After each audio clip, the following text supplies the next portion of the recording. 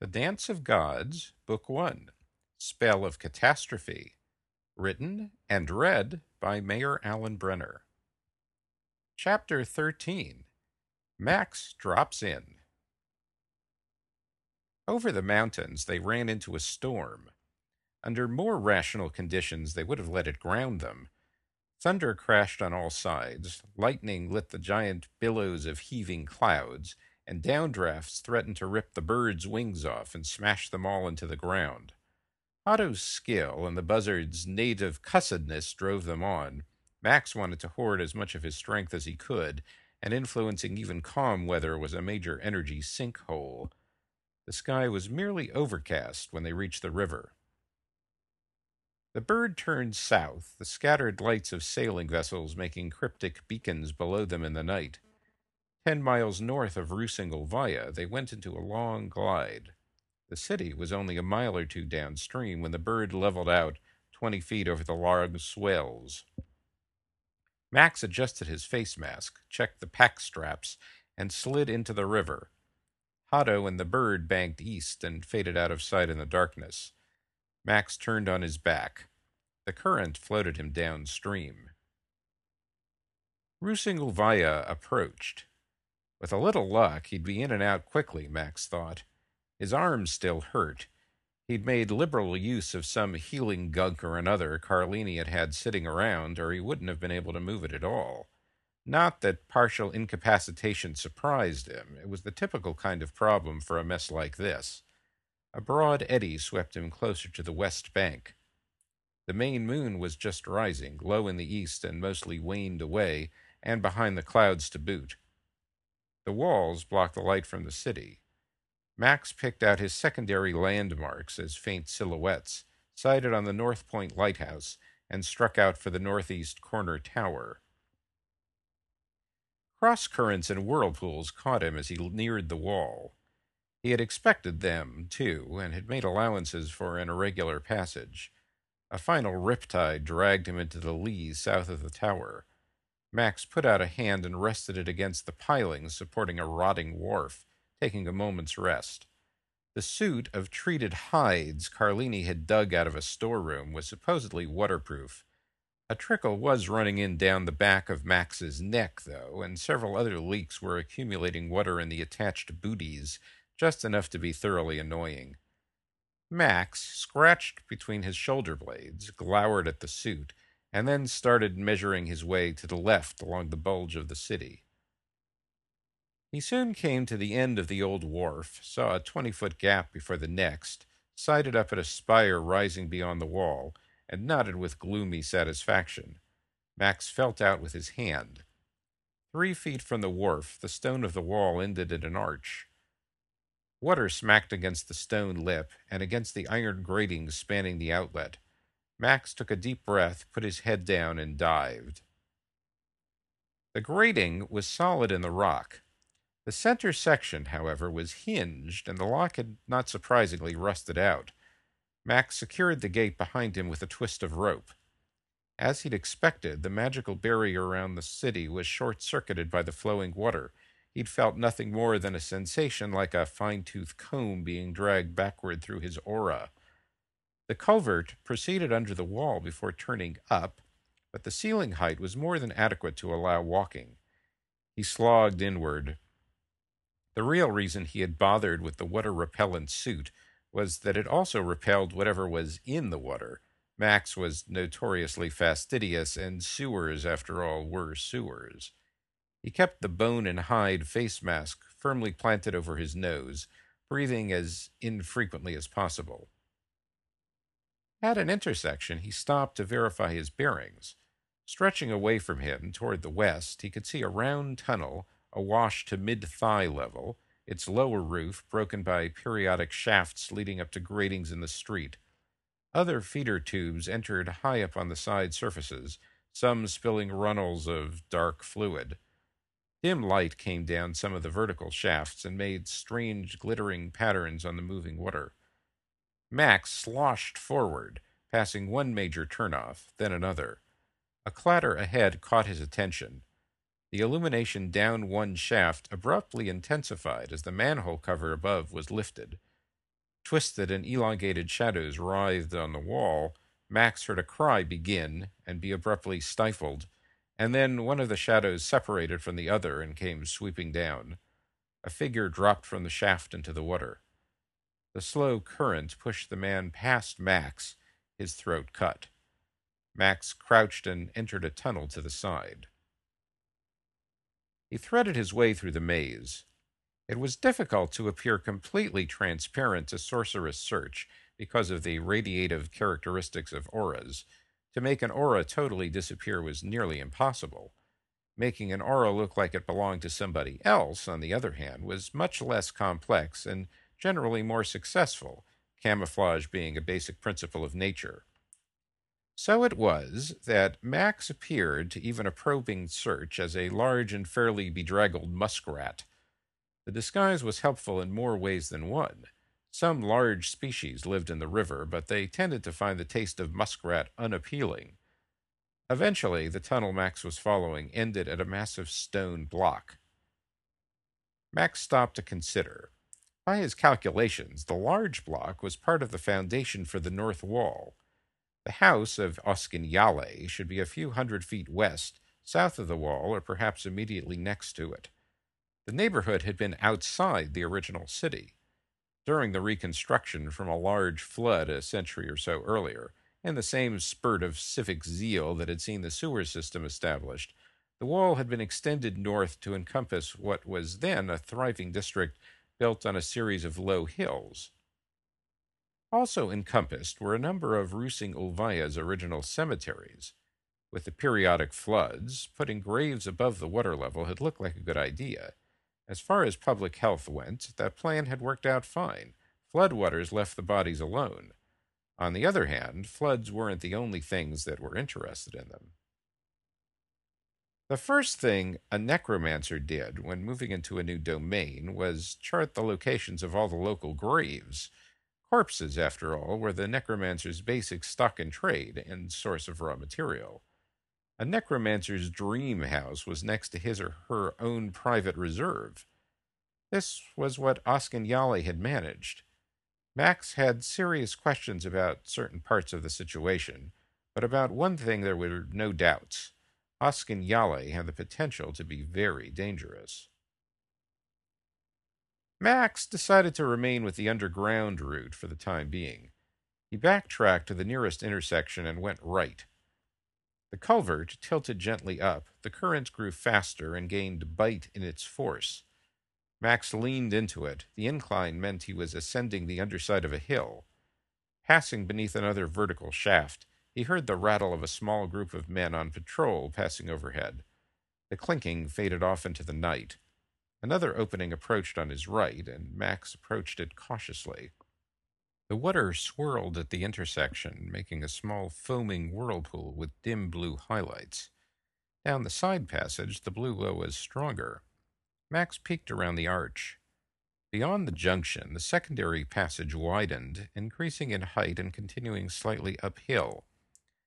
30 feet ahead and 5 feet over the water level, he saw a boat landing recessed into the wall, the blue glow emanating from somewhere at its back. Humanoid shapes moved on the landing, their shadows dancing madly on the water. There were 3 of them, virtually reeking of necromantic conjuration, the anticipated zombies, no doubt. Max smiled a not particularly pleasant smile. He reached over his shoulder and removed the top item from his pack. Submerging himself to the neck in the water, he unwrapped the article he had selected, revealing 2 lead balls connected by 5 feet of thick cord. A second item fell free into his hand, a hollow reed about a foot long and 2 inches in diameter. Max glanced around the corner again and checked the clearances. With a little luck it would work, and he wouldn't even need his injured arm. Max moaned loudly across the end of the reed. The mournful drone resonated down the passage, hanging in the air with an echoing wail. He waited a minute, then moaned again. This time, Max was rewarded with a chorus of splashes from the direction of the landing. Footsteps sloshed in the tunnel. The creatures were coming, Max thought, and why not? After all, what self-respecting undead could resist the famous zombie love call. Max said a final word to the cord. It too began to glow. Then he popped the end of the reed in his mouth, sank down, and watched the shaft, the top of his faceplate barely out of the water, bracing himself against the current. Another splash sounded, very close now. The blue glow strengthened, a twisted shadow fell upon the water and the far wall, and then a hand appeared around the corner. A web of faint sparks knit the greenish tissue together around its gaps and tears, tendons sliding in plain sight over the stark white bones. Clutched in its grip was a tarnished brass handle. Suspended from the handle was a globular mass of writhing blue coils, a zombie glowworm for all Max knew. The rest of the body attached to the hands shambled wetly into sight. Internal organs shifted restlessly within the zombie's chest cavity, a trail of intestine leading back around one leg and up the tunnel. It looked around, searching eagerly for the source of the call. A second zombie elbowed its way into view, followed by a third. The smell was mounting well above the normal odor of the sewer, penetrating to Max's nose even within the face mask. He raised his hand, twirled the weighted cord twice around his head, and let it go. The cord spun around the torso of the first zombie, snapping through the rotten humerus in its right upper arm and flinging it off balance to its rear. Sparks of white crackling along its length, the cord continued to spin, chewing its way through bone and flesh alike. One iron ball smashed through the second zombie's ribs as the first creature slammed into it. The cord snapped tight, the momentum grinding the two together. One torso suddenly imploded under the pressure, and bits of tissue splattered against the walls. The third zombie tottered and fell as its feet were swept out from under it. With a paroxysm of splashing, the tangled, massive zombie floated quickly around Max and headed downstream.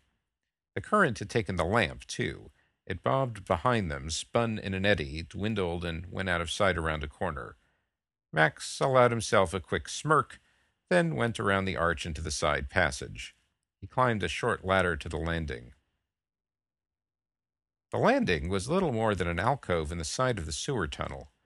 Max stowed his face mask in the pack as he glanced around. The area was now almost totally dark, the only break in the blackness being provided by a wriggling blue wormlet that had snagged on the sharp edge of a rock. A small rowboat was pulled up into one corner of the alcove and secured with a cable through an eye bolt in the prow. Another ladder led up to a trap door in the landing's roof. Max examined the ladder carefully, then gingerly climbed it, pausing at the top to ease open the trap door just enough to peek in over the edge. The trap door occupied the corner of a cellar, otherwise filled with crates. The yellow-red light of candles showed in the jamb of a door in the wall above. Nothing was moving. Max pulled himself through the door onto the cellar floor, eased the trap down, felt his way to the stairs, and paused, one foot poised over the first riser. Something felt strange about the stairs. Max lowered his foot back to the floor. Bracing himself with one hand against the rock-and-dirt wall, he closed his eyes, stretched gently out with his other arm, and made a flowing gesture with his hand.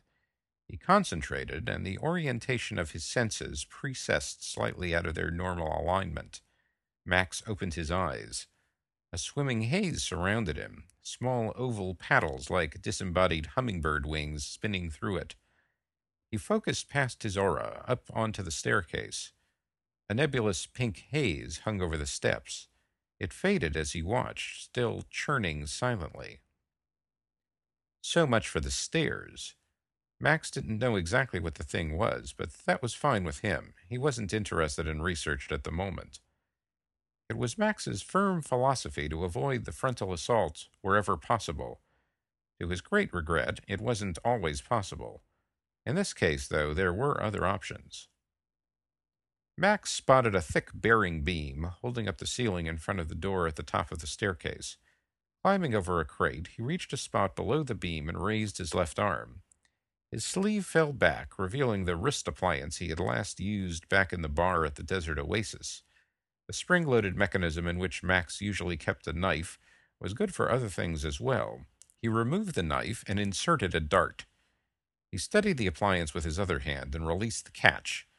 Springs pinged, the dart lanced up, trailing a thin cord, and with a low chunk, the dart embedded itself in the beam. Max leaned on the cord. The hold was solid. He went up hand over hand, fending off from the wall with his feet and grimacing from the load on his bad arm, taking care not to touch the staircase. Max quickly drew abreast of the door, dangling below the ceiling and at the outside of the landing at the top of the stairs. He put his eye to the crack at the door jamb.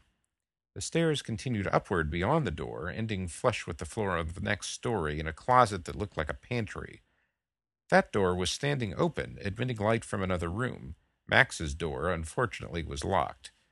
He reached inside his suit and slid out a set of lockpicks. Max took a firm grip on the cord, taking the dead weight off his left forearm, lowered himself to the level of the lock, and inserted one of the picks. 10 seconds later, the lock clicked. Max pulled the door open, swung himself over the banister and through the doorframe, and steadied himself with a foot up on the handrail and his free arm over the lip at the edge of the floor at the level of the top of his head. The current section of staircase looked fine, but he wasn't quite ready to trust it more than the other. As he had spied through the crack, the stairs went steeply upward to an open door leading onto a plain whitewashed hall. The well for the stairs would ordinarily be covered by a wooden slab. This cover was currently raised on its hinged back and secured overhead. Stacks of dry goods in sacks and boxes covered the rest of the closet floor and were heaped against the walls around the open stairwell. There was no one in sight.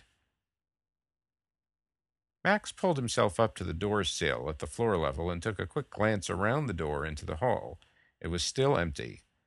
Crouching, he let go of the climbing cord, reinserted his knife into the wrist appliance, turned the recessed crank that wound the springs, spent a quick moment stretching out his injured arm, which had held up remarkably under the exertion, and eased out into the hall, closing the door behind him. Across the hall, he could see the entranceway to a darkened kitchen and a thick candle in a wooden holder next to it on the wall. To the right of the kitchen, the back hall intersected another hall, this one much fancier, leading away toward the front of the building. Max slid across to the kitchen, blew out the candle, then leaned sideways to see around the corner into the front hall. The front hall was cluttered with gilt mirrors and footed end tables. Max's end of the hall was now in deep shadow, but the light was much better toward the front, where the left side of the hall opened onto a large space lit by the glow of many candles. The hall's ceiling also opened, becoming a series of free arches casting strange patterns under the flickering light. A set of double doors broke the wall on the right. At the end of the hall was a small enclosed entryway leading out to the front door. Unfortunately, these were not the only features. 2 men-at-arms were visible in the corridor where it faced the larger open room, one positioned at each side of the double doors. A third was planted next to the half-closed door to the entry, and the shapes of 2 more were visible at either side of the door to the street. They each bore a strange device of purple bands with a column of coiling flames ascending from it. So Askenyale had his own private militia.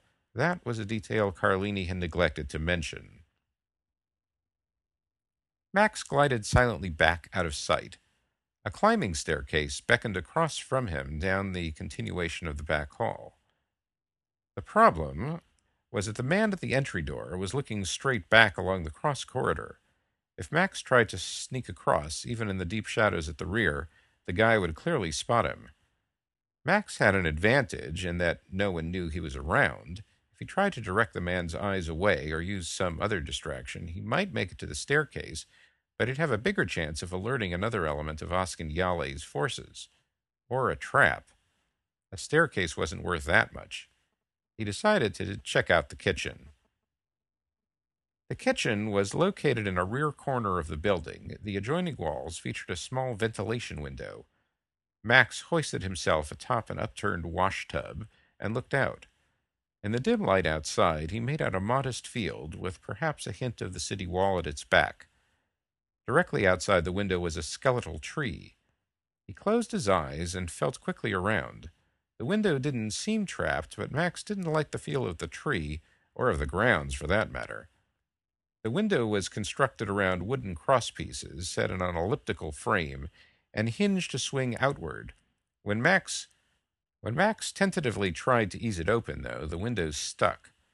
A convenient canister of kitchen grease later, it moved silently open, the barest start of a shriek yielding to another globbit on the hinge. Max stuck his head out through the open frame. Another roundish window on the second story was a few feet to one side. By standing on the sill, he could almost reach its frame. He crouched, then sprang, grabbed the lower jamb of the second-story window, and chinned himself on it. Inside the window was a bedroom, dark and quiet. The window opened at his touch. He lowered himself silently to the floor. Max tiptoed toward the door. Behind a screen, concealed from the window, was a bed containing a sleeping girl, apparently covered only by a small rug and a flimsy burnous. He paused and raised an eyebrow, wondering briefly at the tastes of gods. There were certain things in the story of Askin Yale, the mobile castle and its kidnapped occupant, Carlini and Rusingalvaya, that made less than total sense when accepted at face value. Max was especially suspicious about the role of Askin Yale. Hopefully, though, Max thought, moving to the door, the moment of resolution is approaching. The corridor beyond the door was bare. The corridor ran directly over the back hall Max had scouted downstairs and in the same direction. Where the cross corridor on the first floor had led to the front of the house, though, there was nothing here on the second floor but a blank wall. On the other side of the blank wall, Max assumed, was the second-story extension of the large open room off the front hallway on the ground level. The architecture was unusual for a house. Max had already taken into account the cemetery on the lot to conclude that the place was probably a converted temple, with the big room on the first story being the worship space proper. One thing he was still wondering about was what god the temple had originally been dedicated to. Across the hall from the bedroom, he saw another door standing ajar. The room behind it was empty. Max crossed and entered. On the wall to the left of the door were 3 large open windows overlooking the expanse of the sanctuary. A tightly wound circular staircase in the back left corner led down to the ground floor, probably to the room that had been on the other side of the double doors flanked by guards. Empty bookcases lined the remaining walls. A blackboard on a tripod stand, recently erased, leaned against the bookcase behind the stairs. A large desk with a matching armchair and the carved lectern next to it dominated the center of the room. The desk bore a stack of cryptic papers, a scattering of glassware, candles, and chalk, and a set of unlabeled canisters with tightly sealed lids. This was apparently Askin Yale's workroom. He would have to show up here sooner or later. Why a god needed a workroom was another question that was fueling Max's pet suspicion. He crept to the top of the circular staircase and paused. Voices were audible from the room below, but their meaning was lost. Rising, Max crossed to the nearest window for the view of the temple interior. Scattered candles and a few torches smoldered below. Whatever altars, tapestries, fonts, or other furnishings had originally filled the chamber were long gone, leaving only bare walls and long trails of soot. In the typically dim light, Max could make out a half-dozen of the men with the purple badges, and another group of perhaps 8 or 10 clustered to themselves near one wall, regular guard troops, most likely. The guard soldiers were watching a small number of prisoners. The lighting made it difficult to tell exactly what was going on. No one was being given the level of attention and respect that Askin Yale would command, so if he was in the building, he was probably in the room just below. Max stepped back from the window and eyed the workroom. The only hiding place that would be concealed from both the floor and the staircase was behind the desk, so Max moved around the desk and lowered himself to the floor. The voices downstairs were still engaged in conversation. Max rummaged inside his backpack, pulled out a flat rectangular case, and snapped it open. Inside was a blowgun and several darts with finned ends. Their needle points glistened with a sticky dark brown substance. A scratch would cause immediate stupor, lasting hours in most any living things smaller than Hato's buzzard. A larger dose, 2 darts worth, say, would not only turn down the conscious mind, but the vegetative as well, thereby arresting the victim's breathing. Fitting the tubular halves of the blowgun together, Max slid a dart inside and placed the weapon next to him on the floor. For good measure, Max also loosened the stiletto in its leather sheath strapped to the outside of his boot, and then set to work with his other preparations. Max didn't know exactly what he was going to need to do.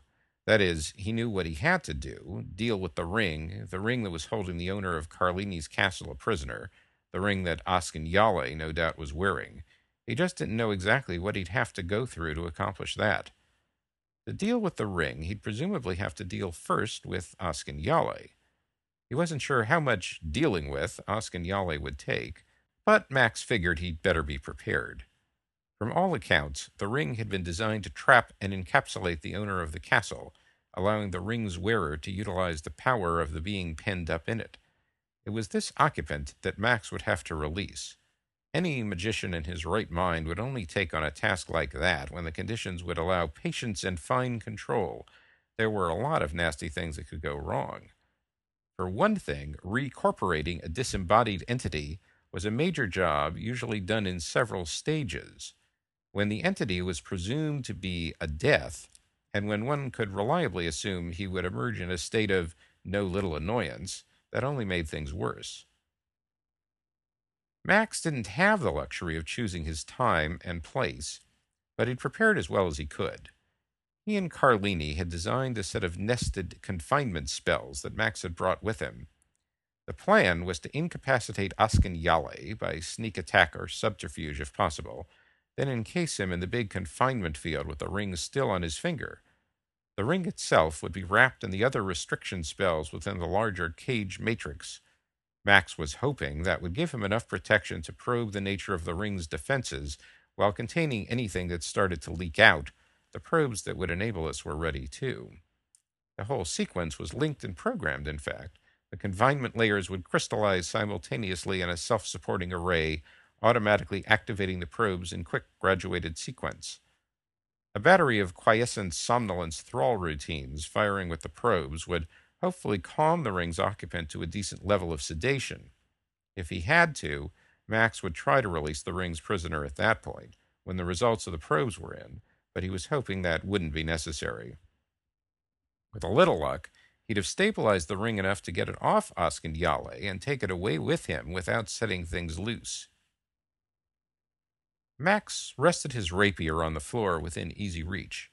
He'd begun to think that swords were too convenient a solution for many problems, and one that lacked finesse, but they certainly did have their uses.